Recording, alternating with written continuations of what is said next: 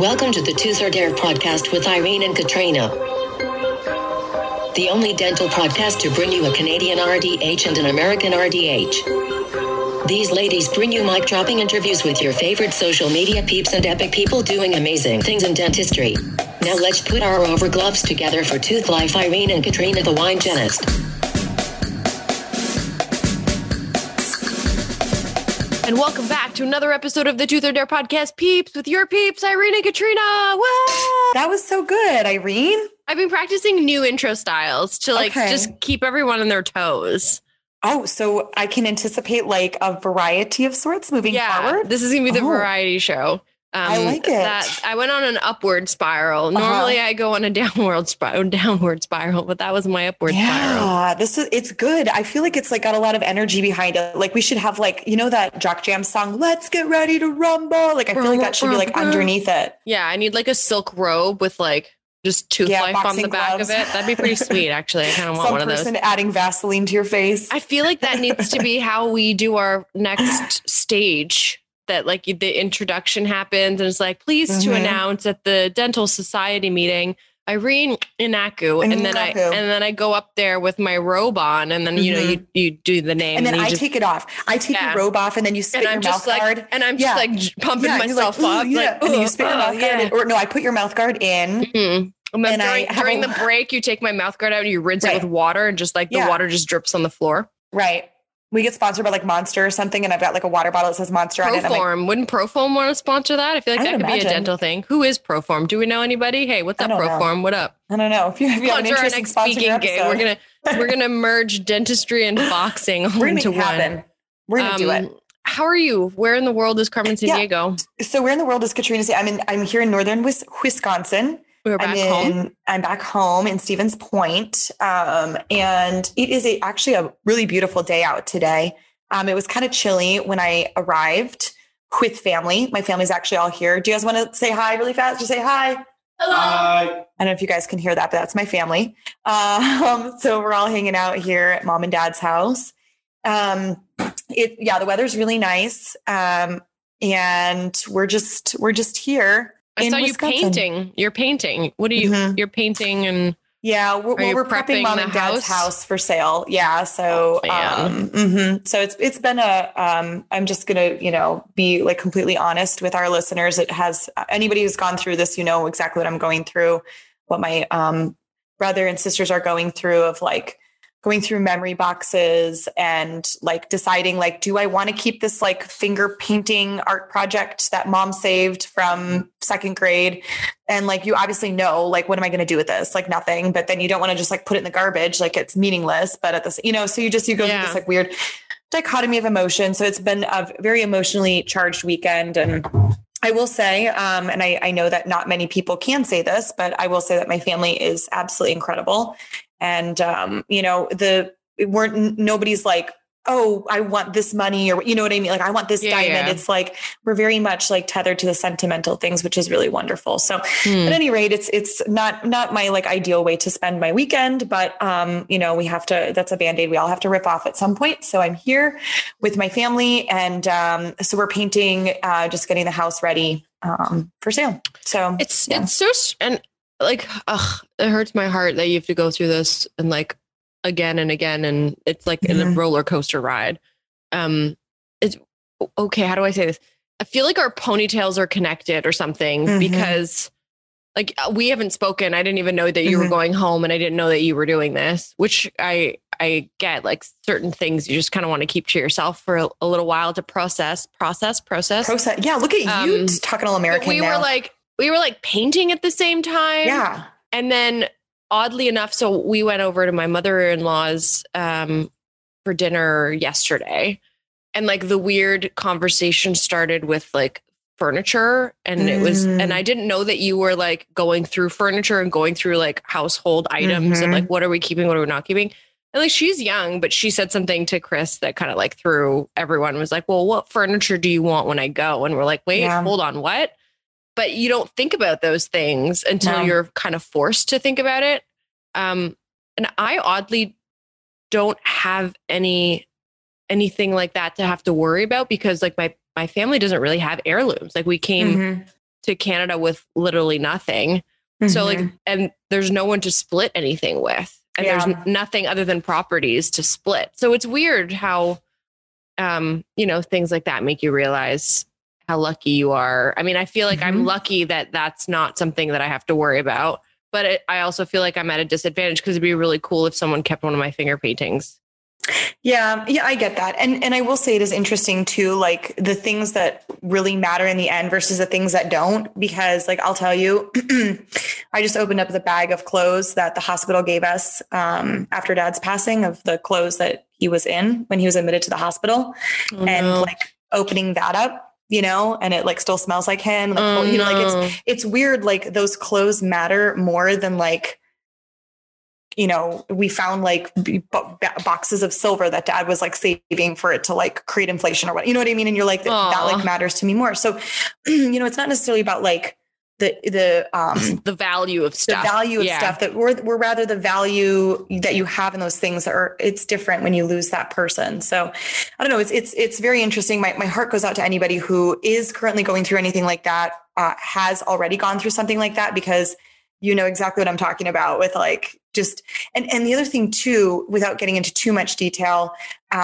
you know, we are opening up, folders of documents and learning things about our parents that were like, wow, like had no idea that happened. And it's great. You know, I feel like I'm, you know, learning that they, you know, they're just like we were, you know what I mean? They were kids, they made choices, you know, whatever. But it's, you know, then you start to have these things like, I wish I could talk to my mom about this, or I wish I could talk to my dad about this. And so, you know, if anybody is going through anything like this or whatever, my advice is, you know, families, everything, you know, we're very fortunate. Mom's brother, Uncle Russ, is still alive. And so like, we're calling him and we're like, hey, like, do you know about this? Or like, why did we see a photo of that? Or like, what is this? And he's just been amazing about, you must be learning so much about your parents. Yeah. Yeah. Which is, again, it's beautiful, but then it's like, I have so many questions that, you know, won't get answered from them, you know, but yeah, that's what I mean. It's like, it's just very emotionally charged, and, you know, you walk through these steps of grief and you think that you're out the other side, and then you're like, okay, turns out I still have more to process. And, you know, you have to honor that, appropriately. So, my heart goes out to anybody who's experiencing that. And please, if you just need somebody to talk to, or somebody to just listen, like slide in my DMs, because you're not alone. None of us are alone in this. But I do want to ask Irene, my ponytail connected avatar person, what is like, everyone thinks that you're like moving or something. Okay. So you're moving. So you're like getting your condo like cute to sell. No, and then you're moving. That's my new condo. That's your new condo. Yeah. Okay. So we're moving in the same building. It looks like your same condo. It is the same condo, except it's like a lot bigger. So it is on a higher floor with a better view, and it's bigger. So we are moving, and it was vacant. So we asked the humans before us if we could just, you know, grab the keys and move in quicker and faster, and then do some like little home improvements. Yeah. So we are moving. We're moving up in the world, literally in our building, literally up. Yeah. That's cool. And it was kind of a spur of the moment decision. Like, this unit came available in our building, and it has, you know, it's a south facing view, which for those that live in Toronto know that it faces the CN Tower, and which is a kind of cool view. And and you know, we sold our house back in COVID, pre-COVID. We listed it in like January of last year, and then we moved here in March. With the like idea that Chris would be closer to work and he could walk to work instead of having to take transit to work, because it's kind of a pain in the butt to drive in the city, and it's super expensive to park. We didn't want to get a second car. So we moved here, but then Chris was remote immediately upon moving in. We moved in during the week of lockdown, which was like a kind of nice for traffic, but very strange. I mean, you were like going to open your practice that same week. Like, what were you thinking, you crazy person? I don't know. So that happened, and then he's never gone back to work, and now he's probably going to be working from home for even a longer period of time. And I think everyone that has a spouse that works from home, I mean, most of us dental people, we don't we don't know what that feels like, other than that, like a couple of months where things were shut down. But we don't know what it feels like to be working from home and having to be at home with like either, a child or a pet or whatever. And from someone that has never worked from home before. Like Chris has always been in an office building. He would wear a suit to work. And he'd pack up his lunch bag and he would go to the office and he would have a lunch break where he'd go to the gym or go for a walk and then he'd go back to the office. And then for someone to be from that like not high powered, but like high energy type of environment to like now you're home working from your desk in your living room. There's like a huge separation. And I find it interesting. Like I go to work and my office is my office. It's my baby. So I'm there for 12 hours a day. But I leave and he's at his desk and I come home 12 hours later and he's still at his desk. And for someone that like makes a salary, like there's no real incentive for you to be working that long. Like, are they paying you anymore? No. Are they doing you any favors because you like sent that extra 15 emails today? No. Right. So it's like, I think a lot of people can probably agree that those that do work from home, they're putting in a lot more hours. Perhaps they're even being more efficient. But there's like this separation challenge between home life and work life. So we're moving to be able to provide Chris an actual office that I'm going to put a freaking lock on. Yes. So that he's like done with his day. We close the door. We're going to close the door. We're going to put a lock on the door and you will be a human Lou, again. Get the lock. Lou, get the lock. He's sitting right next to me and he's like not even paying attention. He didn't care. He has zero cares right now in the world that I'm just speaking about him publicly. Aww. Anywho, well, that's good. We're both living our almost best lives. Yeah. Covered in paint. My life is covered in paint, as is yours. But it's a good coating of paint, I think. So I feel like we have an episode of sorts. We do have an episode. We have an episode. We have actually a really good episode today that kind of encompasses some of the things that we just talked about. Dr. Angela Mulrooney. I love her. I didn't get a chance to meet her in real life at the conference that you attended. Jumpstart. That's it. But I watched her YouTube video of her performance, and it was, it was touching over YouTube, which once removes you. Yeah. But I feel like if I were in the audience for that, I would have been in tears. Yeah. So let's not give away too much of her story. So here is the episode with Dr. Angela Mulrooney, and we will catch you on the flip side. On the flippity flip.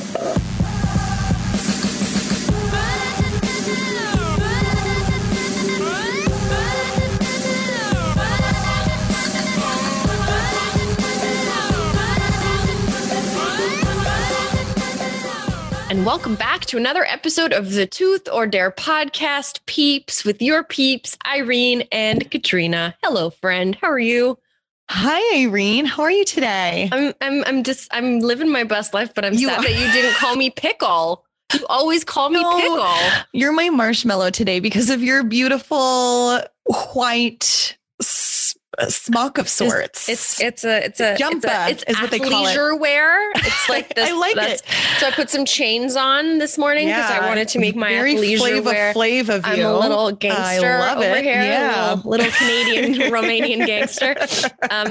I'm good. I'm just having my morning coffee and chit-chatting with you and our amazing guest who is waiting for the curtain to be opened and her appearance into our audio medium here. Thank you so much to our amazing guest, Dr. Angela Mulrooney, for being with us here today. How are you? I'm well, thank you. How are you too? I'm excited to learn all about you. And I haven't had the pleasure of hearing you speak in real life. So I want to know everything about you. And yes, and Irene, I want to tell you. So there are many reasons why I'm so excited to have her on the episode today. The first is she's Canadian. So I'm like now a little bit of I'm a fish out of water. Yeah. I'm like, I'm going to bring in the American spirit here. So number one, that, and then also the first time that I heard her speak, was actually an interesting experience. And I really want to, I want to kind of dive into it if that's okay during this episode, but know that she's out there. She's an influencer. She's a like major boss babe, like running this incredible empire with all of these incredible things going on. But really, if you have the opportunity to see her speak, and that's how I'm going to phrase it, to see her speak, she puts on an incredible performance. And so I'm really excited to kind of dive into it. And I want to ask you a lot about it during this episode, if you're okay with sharing about that. So, all right, let's just dive right in because I'm super stoked. Irene, do the thing. I want to know the way back playbacks. I'm like scrolling through your Instagram and I get to see all of the cool things that you're doing now, but I kind of want to know a little bit about your history. And I see some kind of descriptions about it on your website, unleashingdentistry.com. And it talks about like your why you got started in doing this stuff. And it had to do with, financial struggles. And so let's go back to even before dentistry. Like, where did you grow up? What was like a day in the life of young you like, and where in Canada are you from? So my dad was an RCMP, a Mountie is what most of the Americans call it. So I grew up all over Canada. I was originally born in the Yukon, which is kind of exotic for a Canadian. Cool. And then lived in Ottawa and then lived in Saskatchewan, did my university in Saskatchewan, spent a year dancing professionally after I graduated from dental school in Regina. And then I moved to Calgary after that. And I just recently moved to Nicaragua. So I'm joining you from... You're in Nicaragua right now? Yeah, I am. What? That's why my skin is so dewy. I was going to say, you look amazing. So yes, okay. That was an amazing fast forward. We're gonna dial it back a little bit. So when did you start dancing? I started dancing when I went to university. Actually, I was originally a gymnast as a child, which you see a lot in the dance performances. I do lots of acrobatics and whatnot. But I didn't really officially start dancing till I was in university. And it was funny because the University of Saskatchewan, the biggest social club was the University of Saskatchewan Ballroom Dancing Club. So everyone was part of it. And I was like, might as well meet some people. So went to class after the first year, they started asking me to teach. And I was like, no, I need to get into dental school. Don't distract me.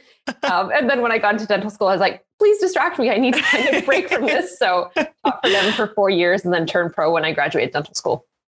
That's so awesome. Cool. And that's like, normally when people think of like a professional dancer or somebody that's, out there dancing as an adult, you assume like you started in ballet classes when you were 3 and that whole thing. And yours was more kind of that gymnastics route, which is very cool. Okay. So dentistry, like where did your passion for dentistry come in? Like what made you decide on teeth? My parents don't actually know what the inciting incident was, but suddenly I wanted to have my fingers in everyone's mouth and see what was in there. I was about like 2 years old on, and I was like this tiny little kid, and my hair was curly, but it was blonde. So I had this little white afro, trying to get everyone to let me look in their mouth. And I hadn't been to the dentist. I hadn't seen my brother go to the dentist, but there was something about those little white teeth that I just keep my fingers off of. And it carried on through high school, and everyone was like, you're too smart to be a dentist. You should be in medicine. So I kind of explored that route, thought maybe about doing pathology and disease studies. And then the University of Saskatchewan had this Discover Us Day, which was you get to pick 3 different colleges that you want to experience what is going on there. And they gave us a little tooth. I actually still have it. No way. Yeah, they let us drill on it, and that sealed the deal. Wow. That's amazing. That's very cool. So very cool. You go to dental school, you get into dental school, and did you dance through dental school as well? Yes. You did. And okay. I taught at the club as well the whole time through school. Very cool. That must have been, I mean, a lot of us kind of think when you have a hobby like that, kind of a nice departure from dentistry, like, you're having a rough day, like trying to get your wax ups or, whatever. And then to be able to just go and like dance it out. Did you find that was just kind of a nice break from all the pressures of dental school? Yes. I was dancing 10 to 20 hours a week while I was in dental school because it was just, I got into it and I just loved the art of it and having to learn the technique and really the perfectionism of it. So that was a good escape and to stimulating a different part of my brain than the stress of studying. Yeah, wow. Absolutely. What kind of dance do you do now? Well, let's walk through. Yeah. So you started in ballroom, but and you've done a lot of acrobatic stuff, but like what arenas of dance are you focused in? So I've competed in ballroom dancing. So I've done the Latin side of it. So rumba, cha-cha, samba. There's 5 dances with mambo, bolero. Yes, exactly. Waltz, quick step, foxtrot. Tango, foxtrot, whiskey tango, foxtrot. Yes. Yeah. The smooth dances, which is the last ones that you guys named, that wasn't my thing. I liked the Latin because it was like fierce and feisty. So that was way more fun to me than being like prim and proper. Was just not my thing. Yeah. And then I started, when I moved to Calgary, I got picked up by a professional contemporary dancer, and half the company was ex-Alberta Ballet professionals. And I had no ballet background. So I had to learn to emulate what they looked like to be able to fit in with the choreography. But she brought me in because of my Latin background, and she liked how my body moved in so many different dimensions. So I did that. And contemporary really is my deepest love when it comes to dance.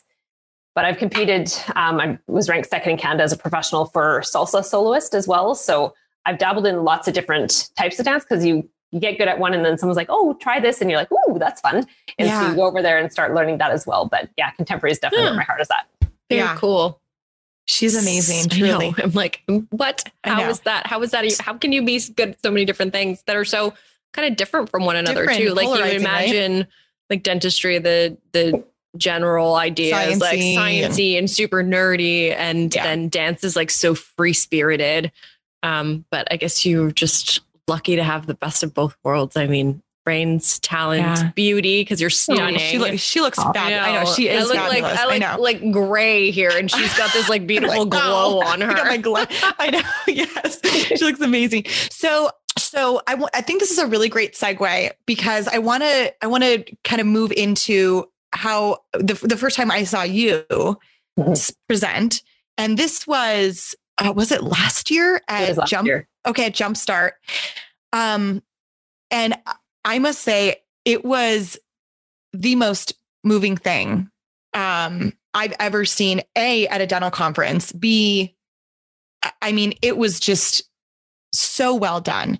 So can you walk our listeners through what that was? Like what it was, let's start with the planning phase. Like, what does it mean? Like, well, hold on, because I wasn't there. So I don't know what you're talking about, Katrina. I have everybody on the edge of their seats. That's the point. So she's going to tell us what it all was, because it was amazing. Oh, okay. All right. I'm in. Let's go. All right. Buckle up, Irene. Buckled up. I got my beverage. So you want me to tell the story, or you want me to tell the crafting of it? Tell us the story and then tell us the crafting of it.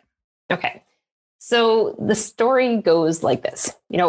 I wanted to be a dentist since I was 2 years old, and that carried through. I finished dental school and wanted to unleash my talent on the world. And the biggest problem I had was that I am extremely shy.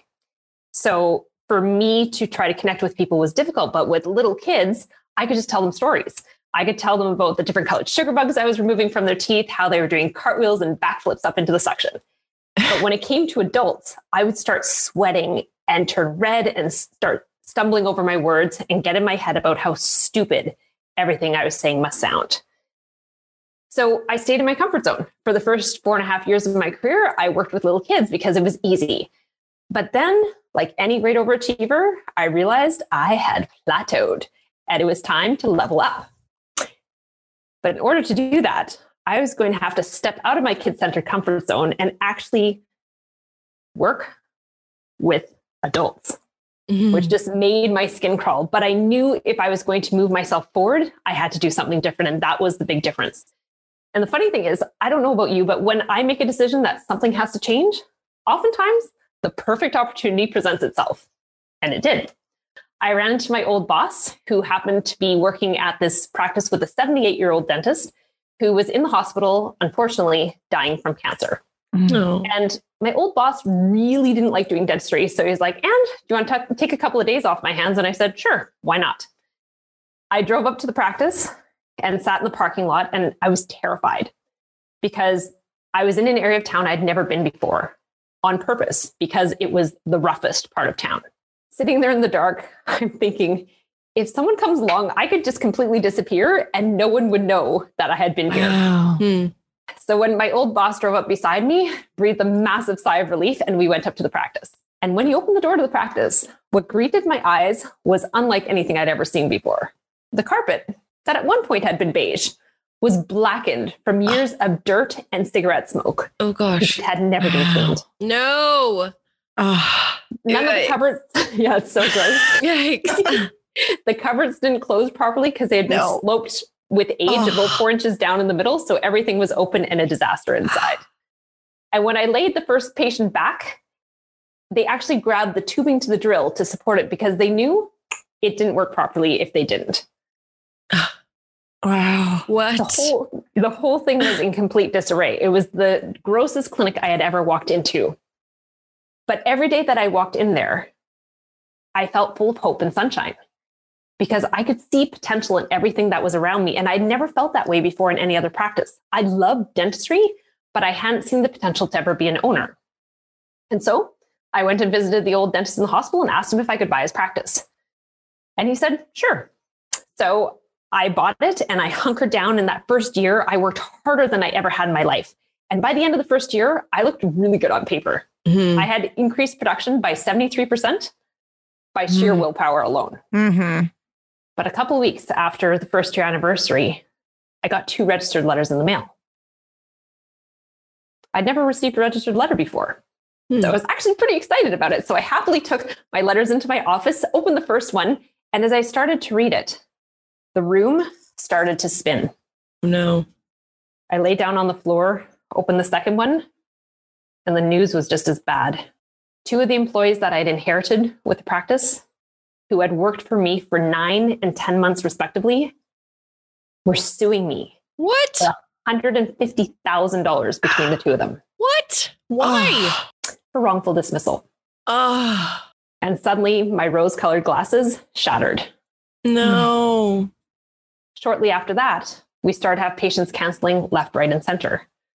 And when we asked them what was going on, they told us they didn't have money, they didn't have insurance, they didn't have anything, they didn't have the resources to pay for anything but the necessities of life. Because while I'd been so busy chasing my entrepreneurial dream, I hadn't realized the economy had soured around me. And we were in the full throes of the global financial crisis. And for the first time in my life, I suddenly realized I stood on the edge of losing it all. Oh, no. And I didn't want to tell anyone. I was so proud.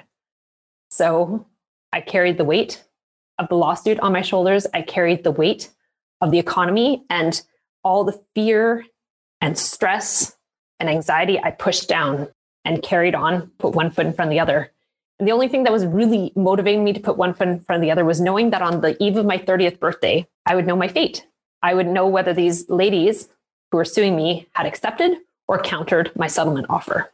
Wait, you settled? You tried to settle? Wow. That was the advice I had from the lawyer. So yes. So comes the eve of my 30th birthday, 4 p.m. comes, I haven't heard from the lawyer. 6 p.m., still crickets. By 8 p.m., I finally got a hold of her and she told me they hadn't bothered to respond. What? I hadn't even known that that was an option. Oh. Wow. By 10 p.m., all the stress, all the anxiety, all the pain I was feeling had boiled up out of me and I was spiraling out of control. And if you had peered through my kitchen window, you would have seen me with my hands over my head and tears streaming down my face. And all I could see was darkness. Eventually I got up, wiped the tears from my face, went down into my basement. And as the cool air hit my face, I felt relief because I knew my pain was soon going to be over. I went over and crawled up onto the stool that I'd placed, reached up and grabbed the rope that I'd hung. And as my hands clasped that rough rope, my cell phone rang. And I didn't really want anyone to know what I was up to that night. So in order to keep perfect appearances, I answered the phone.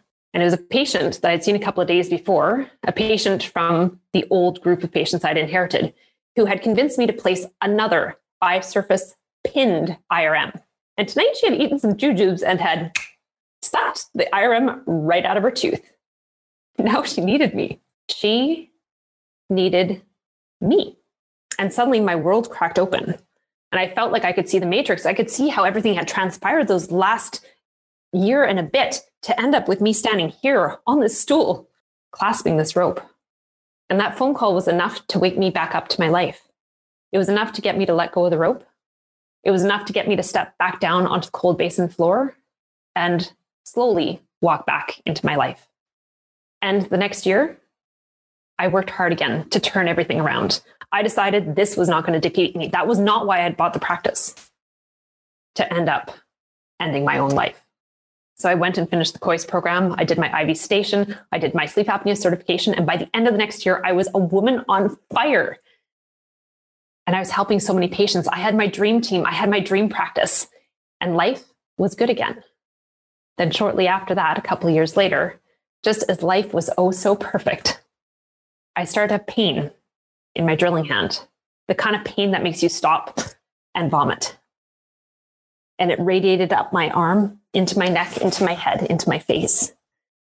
But as a professional dancer, I'd been trained to push through the pain. You have an injury, you keep training, you keep going, and eventually it'll get better. And it came to a day when I had a phobic patient in my chair who had been waiting months to see me. And I was in more pain than I'd ever been in my life. And I decided to take a couple of ibuprofen and be the athletic Angela and push through. It was a long procedure. By the end of it, I had her flapped open. It was time to suture her back up. And when I went to reach with my right hand to pick up my hemostat, I turned over my hand and my hemostat wasn't there. So I reached again and asked my hand to pick up the hemostat, and it wouldn't respond. So I motioned for my assistant and said, hey, can you come outside for a second? Got to chat about something. So we step outside and I tell her, well, you know the problem I've been having with my hand the last 3 months? Well, it's not working at all right now. So here's what we're going to do. You're going to be my right hand and I'm going to use my left hand and we're going to get her put back together. Cool? Her eyes were like saucers, but she nodded and we went back in as a team. Reached for my hemostat with my right hand or with my left hand, clipped my first needle, threw my first stitch, and it worked. Then I threw my other 6 stitches and they worked and we got her put back together. And of course, at the end, we let her know everything had gone perfectly according to plan. But as the door closed behind her, I felt my body flood with adrenaline because I knew something had shifted. I went to the doctor, told him what had happened, and he said, I'm so sorry, Dr. Mulroney, but you cannot touch another patient until we get this figured out. The next 3 months, I went from having this perfect life to living in this fishbowl of chaos, where I had patients coming at me, asking me what I was going to do. I had team members asking me if I was going to have to sell the practice. I had doctors accusing me of being a fraud. I had insurance accusing me of being a fraud. I had all these questions coming at me and I didn't have any answers for anyone. I didn't even know what was wrong with me. And I went to some pretty dark places during that time, as you can imagine. And over the next 6 months, I lost everything. I sold my house. I sold my vehicles. I sold everything down to my knives and forks and plates to be able to feed myself. And I lived on flour mixed with water for many months. And finally, a patient called me and said, you know, he's like, I know you're in trouble. He's like, I don't know if you know how much trouble you're in, but he was a very astute business person. He said, you need to go and get a diagnosis. Otherwise, you're going to lose everything. In my head, I'm thinking, well, kind of already am. Yeah. But he encouraged me to fly down to the Mayo Clinic to try and get a diagnosis. And I'd lost everything anyway. So I figured, you know what? If I have to declare bankruptcy at this point and throw one more bill on the fire, that's what we have to do. So I flew down.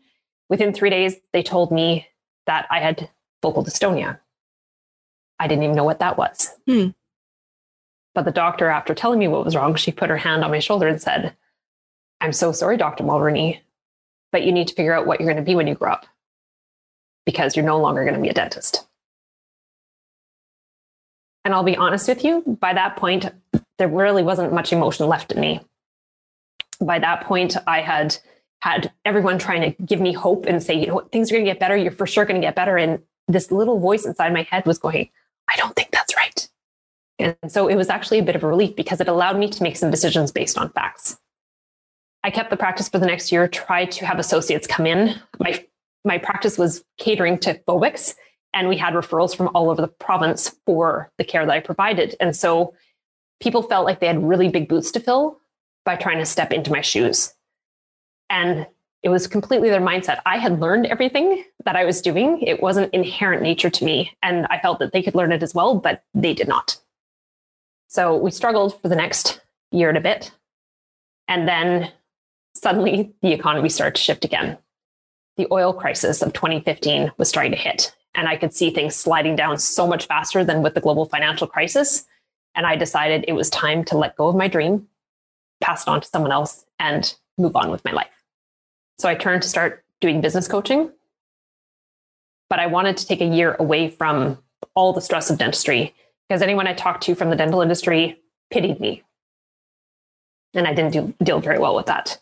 So I took a year off, built Unleashed Dance Company, my professional dance company. And then by the end of that year, I was like, okay, no, I feel like I'm ready to step back into the arena. And I couldn't use my hand, obviously. So business coaching made complete sense. It was interesting, though, because I had all these amazing connections by the referrals that I was given as a dentist. But stepping into the arena as a business coach, I was at ground zero. Nobody wanted to talk to me. And so to try and build up my network, I decided to take to social media because I figured I can reach more people that way. And LinkedIn was the medium that I figured was going to work best for me. So started to build a following on LinkedIn. By the end of the first year of using my social media, I had 12,000 dental industry followers and started to grow my business, produce 6 figures worth of sales that year. And from there, we just continued to grow. And it was interesting when the pandemic hit, the people that wouldn't have given me the time of day when I first stepped into the arena as a business coach, the heads of the big companies were calling me and saying, hey, what do you think we can do to help our clients? What can you bring to the table to help make this easier? So it's interesting the power of what social media can actually do for you to build your credibility, because I wouldn't have been able to build my business coaching company, Unleashing Dentistry. I wouldn't have been able to build my social media company, Unleashing Influence, without social media. So to me, it is honestly the best thing that ever happened to me as a marketing tool. Whoa. I have so many questions. And I normally, I mean, I don't know if you've listened to any of I'm in like shock and trying not to cry. Because not crying because of how terrible your luck has been and how I pity you, because I don't. I'm about to cry because I respect so much that you are willing to share this. Like, people don't talk about mental illness, and they don't talk about depression, and they don't talk about those dark moments where we might want to take our own lives. Like, no one talks about that. So damn it, Dr. Mulrooney, like, I respect the shit out of you right now. Like, this is, don't even know what to say other than, how are you now? How is your heart, and how are you? Because I'm sure there are times where you still think about like coulda, woulda, shoulda. Yeah. But how are you now? Good. I honestly, like, it's funny, losing my career was brutal because I wanted to be a dentist since I was 2, and it happened when I was 32. So that was a big dream to have to release and try and find a new way to be inspired and passionate in the world. And so many people tell me, I think it happened, it was meant to happen so that you could do these other things. And there's days where I'm like, I hate when they say that, because I would still kill to be able to pick up a drill and do surgery.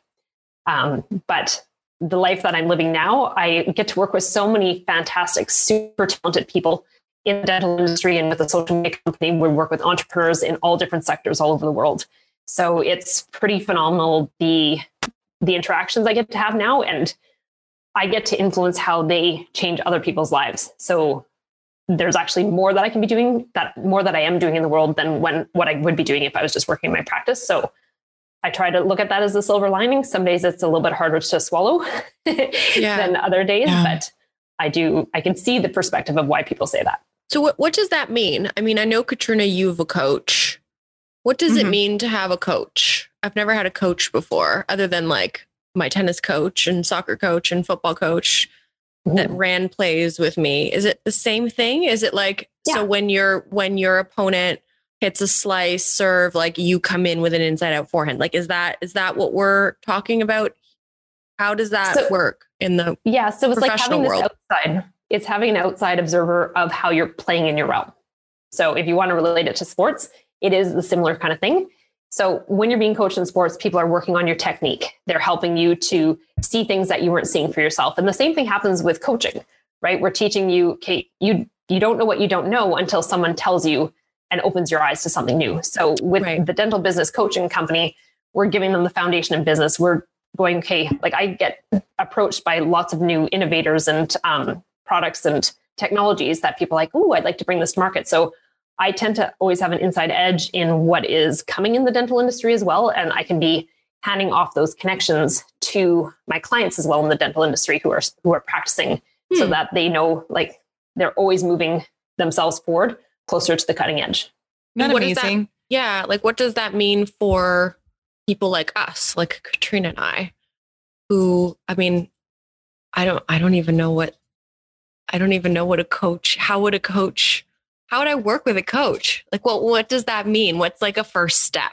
Typically it's just having a conversation. And what I want to see is like, what are you struggling with? Because there's usually some common themes between most clients, but there has to be a customized approach. And what I found when I had my practice, I had worked with a few different coaches. I was being handed the exact same thing as every other client. And for a very expensive price point, like $5,000 US per month to speak to the person one time a month. So a very expensive hour. Yeah. And I didn't like that it wasn't really customized. And I didn't like how expensive it was because when I lost everything, I was like, how much money I spent on these other things, was that worth it? Right.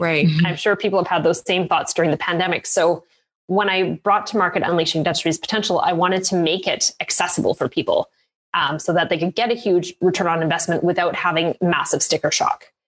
So and it really does just start with that conversation, figuring out, what is working well in your practice, what is not, what we could be doing to actually help to level up what you want out of life. And then also creating that balance, because we're dealing with type A personalities, right? Especially clinic owners and hygienists as well are super type A. So there's that perfectionism that people want to make sure that they're doing everything perfectly. And so it can be a little bit hard to move past. So you shared your story, which is amazing. And one of the things that people who weren't in that room when I saw you speak that day, one of the things that they don't know is that, can you share what happened after you shared your story?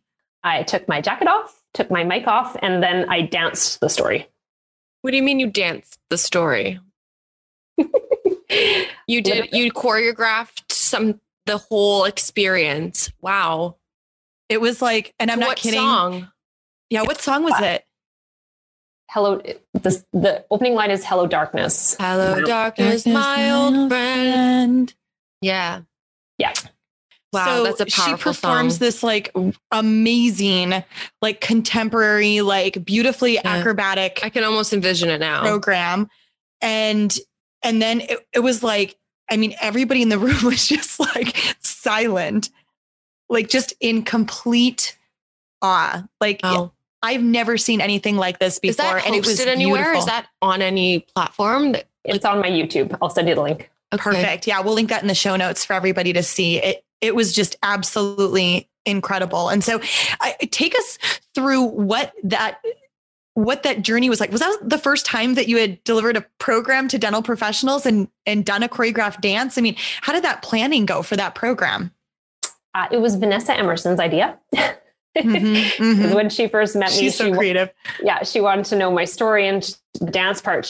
Her daughter really loves dance and Vanessa really loves dance as well. So she's like, we have to bring that to the stage. So I worked with Catherine Eitel-Belt, and like the physicality of how I present on stage when I'm telling stories, like my body just naturally emulates whatever I'm speaking about. Right. Yeah. And that makes me more comfortable on stage. For some people, moving on stage is brutal, right? So that was just natural. So when Catherine and I were working on it, we just pulled the bits of the story because there's lots of other dark spaces in that story. And she's like, we can't just all be darkness. So we have to light a little bit. And then the dance piece, I had actually choreographed it for my professional company members. So it was already something that I had been working on, but I hadn't done it as a solo before. So I just took that piece and put it on stage to follow the speech, because it was exactly what the speech was talking about. Wow. Yeah. Isn't that incredible? Damn, why was I not there for this? I know. Katrina, you got to tell me to be there for these things.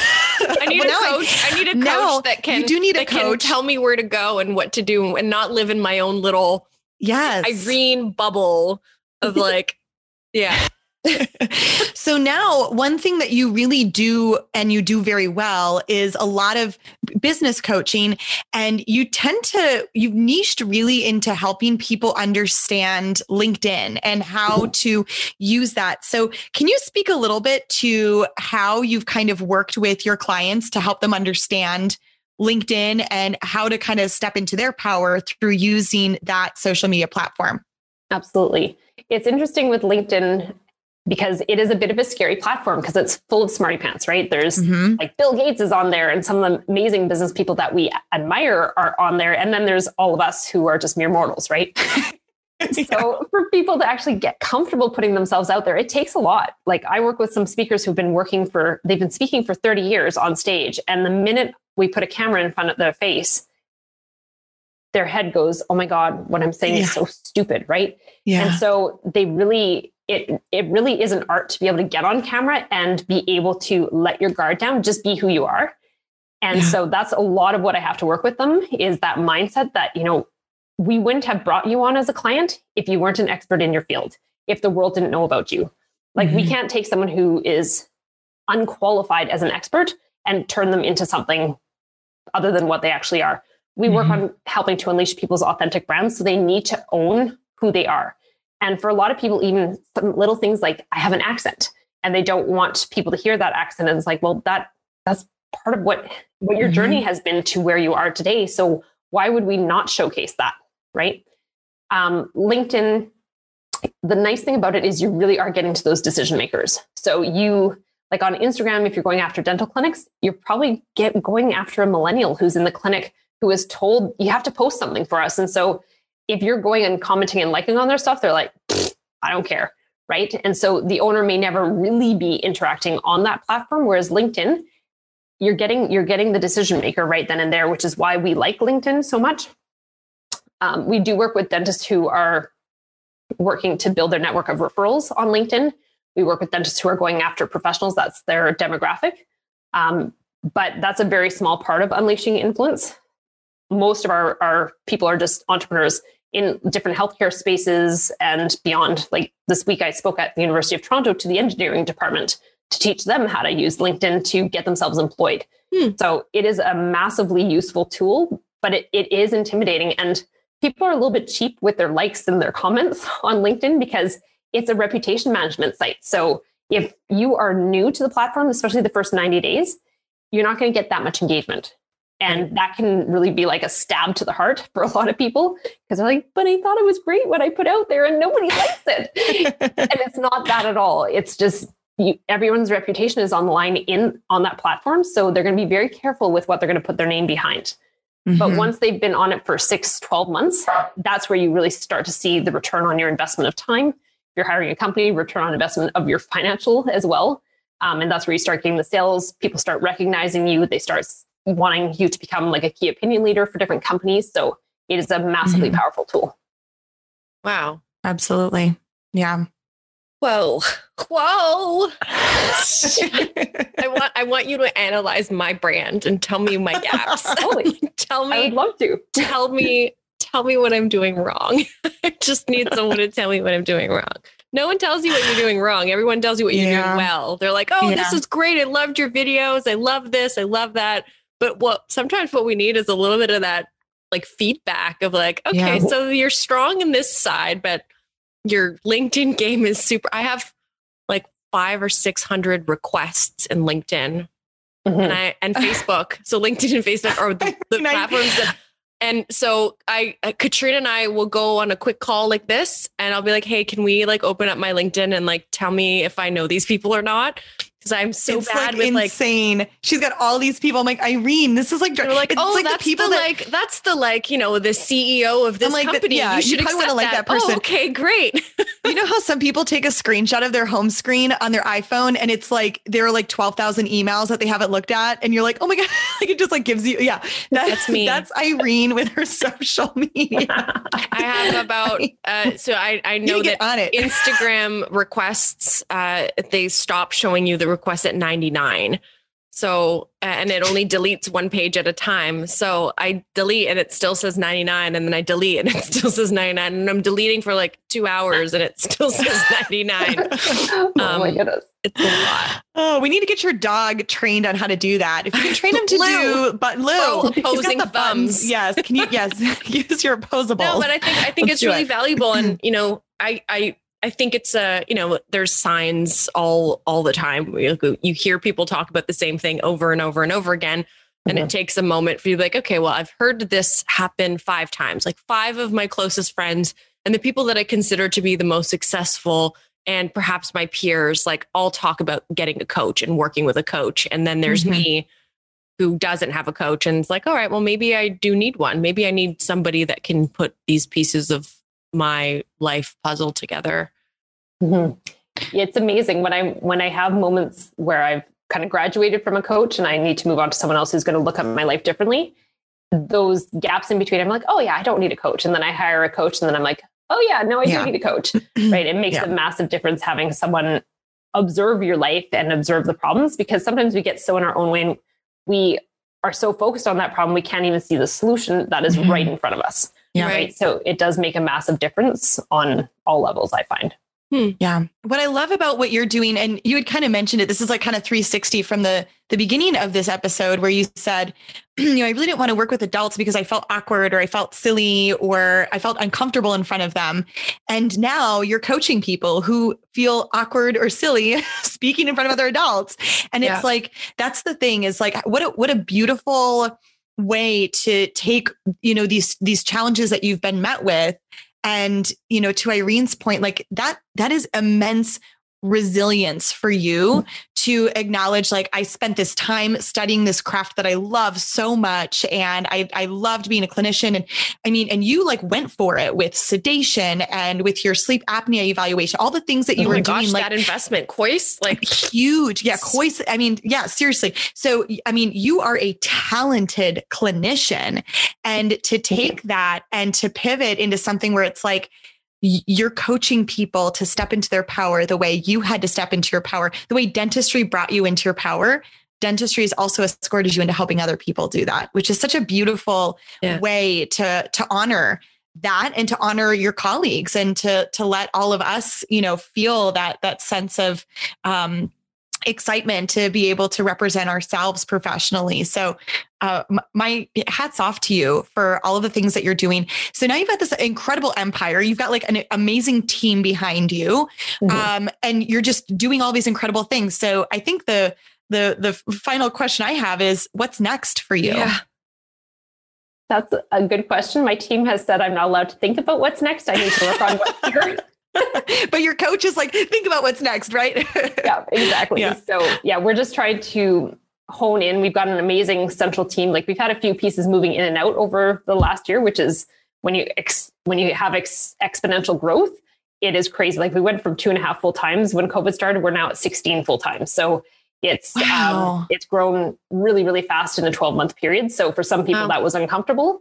But now we have our core of people that we can really move things forward with. So it's just a lot more investing in their education, investing in their training with me as well, and moving this freight train at an even faster pace. And we're moving into international markets now. So we're moving into Australia, the UK, South Africa, so that we can expand how many people we can help to, move past what's going on with the pandemic, get themselves out there when they can't actually be going and seeing people in person. And it's quite incredible the change we create in their business through social media. That's amazing. Very cool.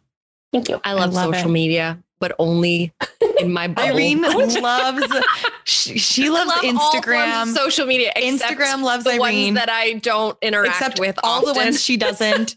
But she's an Instagram wizard, I tell you. She is amazing on Insta. Goodness. You are, Irene. Has a blind spot on the connections list. That's all. Yeah, that's right. That's exactly right. She just doesn't look at that.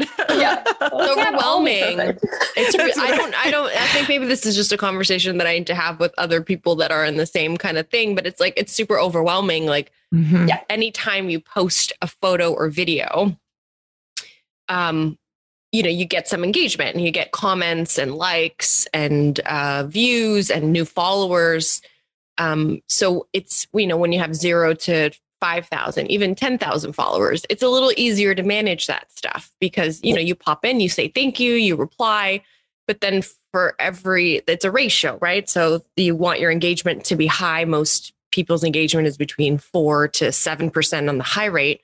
Mm-hmm. So if you get 7% of 35,000 people that view a video, or 7%, we were looking at my reach earlier today, and like all-time reach in 2 years was like 1.4 million. So it's crazy when it becomes challenging. So it's not that I don't love social media it's just time. It's the most valuable thing that any of us can't control. So I think working with coaches is helpful to figure out a way to manage your time the best way so that you're not missing opportunities. Like, someone that slides into your DMs and somehow gets filtered through the hundreds of other people, but it could potentially be a company that wants to work with you. Right. So, I'll be sending you an email. Help Irene. Clients. This is like the ongoing theme is like, help Irene, make sure she doesn't shave her head. Yeah. It's a struggle. It's a constant struggle. It's a constant struggle. It's good though. But anywho, let's not focus on my shortcomings as a human. This is helpful. This is great. It's time, right, Katrina? Is it that time? It's time. Yeah. It's time. Dr. Mulrooney, do you know what time it is? It is 11:53 in Nicaragua. Oh my gosh. She's so cute. You're right. It is 11:53 in Nicaragua. I'm guessing that's not the right answer. Nope. But here on this podcast, it is the time for the Tooth or Dare segment. So we are called the Tooth or Dare podcast for a reason, not because we're just witty, creative individuals, but because we end the show with a rock, paper, scissors, and the loser goes up against you. You decide whether you choose to accept a tooth or a dare, or dish out a tooth or a dare. And tooths are done now, and the dares are done virtually and visually through our social media platforms and channels. So Katrina and I will set ourselves up to do a little rock, paper, scissors. You ready for the little rock, paper, scissors action, girl? I'm ready, Irene. Okay, hold on a second. Hold on a second here. So I'm gonna do this. We're gonna do this. Are you gonna count us in, Dr. Mulrooney? You're gonna do a rock, paper, scissors shoot for us? Here we go. Perfect. Okay, but in the meantime, the rest of you need to follow us on Instagram. You can follow me, Irene, at toothlife.irene. You can follow Katrina at the Dental Wine Genist, and you can follow Dr. Mulrooney on her various platforms. One being Unleashing Dentistry, Unleashing Influence, and also on her website, which is unleashingdentistry.com. And we'll link all of that in the show notes below, including her YouTube video, because I need to watch it. Okay, here we go. You got to check it out. Yeah. Let's do it. 1, 2, 3. I lost. Irene, you've been winning. So now I'm taking the streak back. You're wrong. No, but what I mean is you've been winning. Oh, okay. So now I'm into right. So I lost. Now it's me. It's you and I, Dr. Mulrooney. Are you going to accept or dish? I will accept. Accept. Would you like to accept a tooth or a dare? A dare. Oh. Yes. We always get so excited. Yay, that's the best answer. Well, she knows all about the various platforms. Okay. I challenge you. I dare you to are you good with reels? Can you do reels? Sure, I can do reels. You can do a reel? Okay. I challenge you to do a dance reel. So you've got 30 seconds in a reel to, with your body, spell out the word love. Love. Okay. In choreographic dance-esque style. So you'll have to like set up a tripod or something and a timer on your reel. Okay. So, and then do a dance spelling of the word love. Can you do that? I can do that. To a song of your choosing, whatever song on reels you want to choose. Yes. Okay. I want to see you spell out love. This is going to be amazing. I think it'll be sweet. You have faith in me, Katrina. Thank you. I do have so much faith in you. It's going to be so good. Awesome. Yay. So everyone tune into TruthOrDare.podcast to watch this dare go down. We will definitely be sharing it on all of our platforms. Dr. Mulrooney, thank you so much for being with us today and sharing your honest history with us. It's remarkable. My pleasure. Thanks for having me, ladies. And the world is a lucky place to have you in it. Yes. For sure. Yeah. Okay. Yeah. Thanks, everyone. Peace out, peeps. Cheers.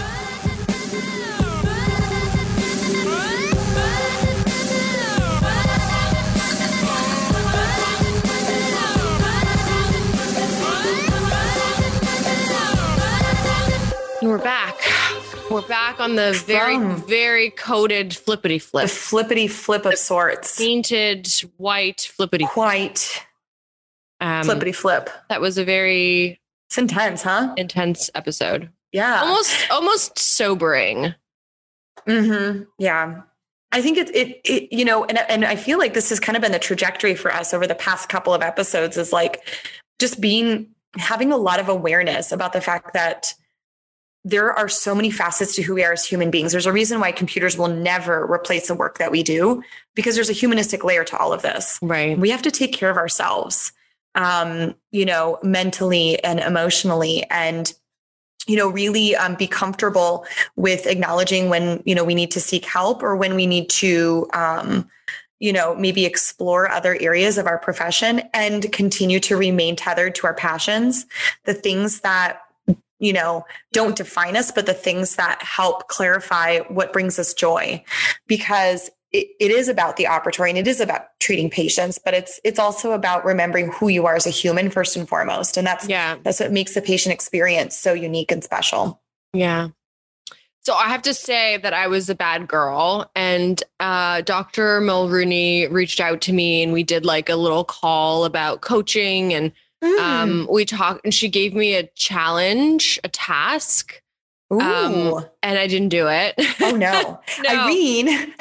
And step one. It's so interesting that when you work with a coach, and this is just from my understanding, because I've never worked with a coach before, is you need to it's almost like having a therapist, kind of you need to be able to say things aloud. Mm-hmm. And you need to find your faults and work towards a common goal. And I hear you talking about how helpful it's been for personal and professional life.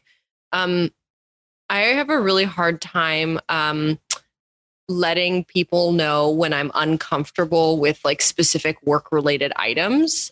Mm-hmm. And I have a hard time delegating. And I feel like working with a coach is a lot of delegating, deling out your feelings and your, having to say things aloud, which I don't do. So, so when I was not either. I was not in the habit of doing that. It is very exposing, isn't it, Irene? When she reached out to me and asked me all of these questions, I was like, I don't know if I want to answer this stuff. And I said it to her, I'm I don't know if I want to answer this stuff to a stranger. And she's like, I'm not a stranger. I'm like, yeah, you kind of are. And also, do I need you to sign an NDA or something? Because you're so ridiculous. I went into my own mind and my own head, and I was like, no, don't tell this information to anyone. Don't speak your truth to anyone. You don't know these people. What are they going to do? So then I totally was like, I'm not ready for this. I'm I'm so sorry, but I'm not ready. I'm not ready. Well, you have to, seek coaching when you're ready. Yeah. I will say it is exposing, because it is seeing a therapist where you have to say things out loud to somebody. And I think it's not necessarily even that person hearing it, but you saying those things out loud to that person, but the idea is when you hire a coach, you're hiring somebody who's supposed to, hear the challenges and understand the barriers of what's going on and, make it better, help you walk through those things. But there has to be, you have to be ready to be vulnerable. And that it is a scary thing. It totally is. I totally told her that I wasn't ready. I'm I'm so sorry. I'm sorry that I wasted your time, but I'm so not ready. And then, yes.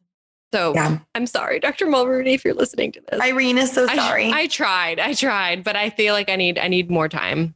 I will get there. You'll do it when you're ready. Yeah. Anywho, so that is all for today. Mm-hmm. We appreciate you guys hanging out with us and listening to this episode. And we will Until next time.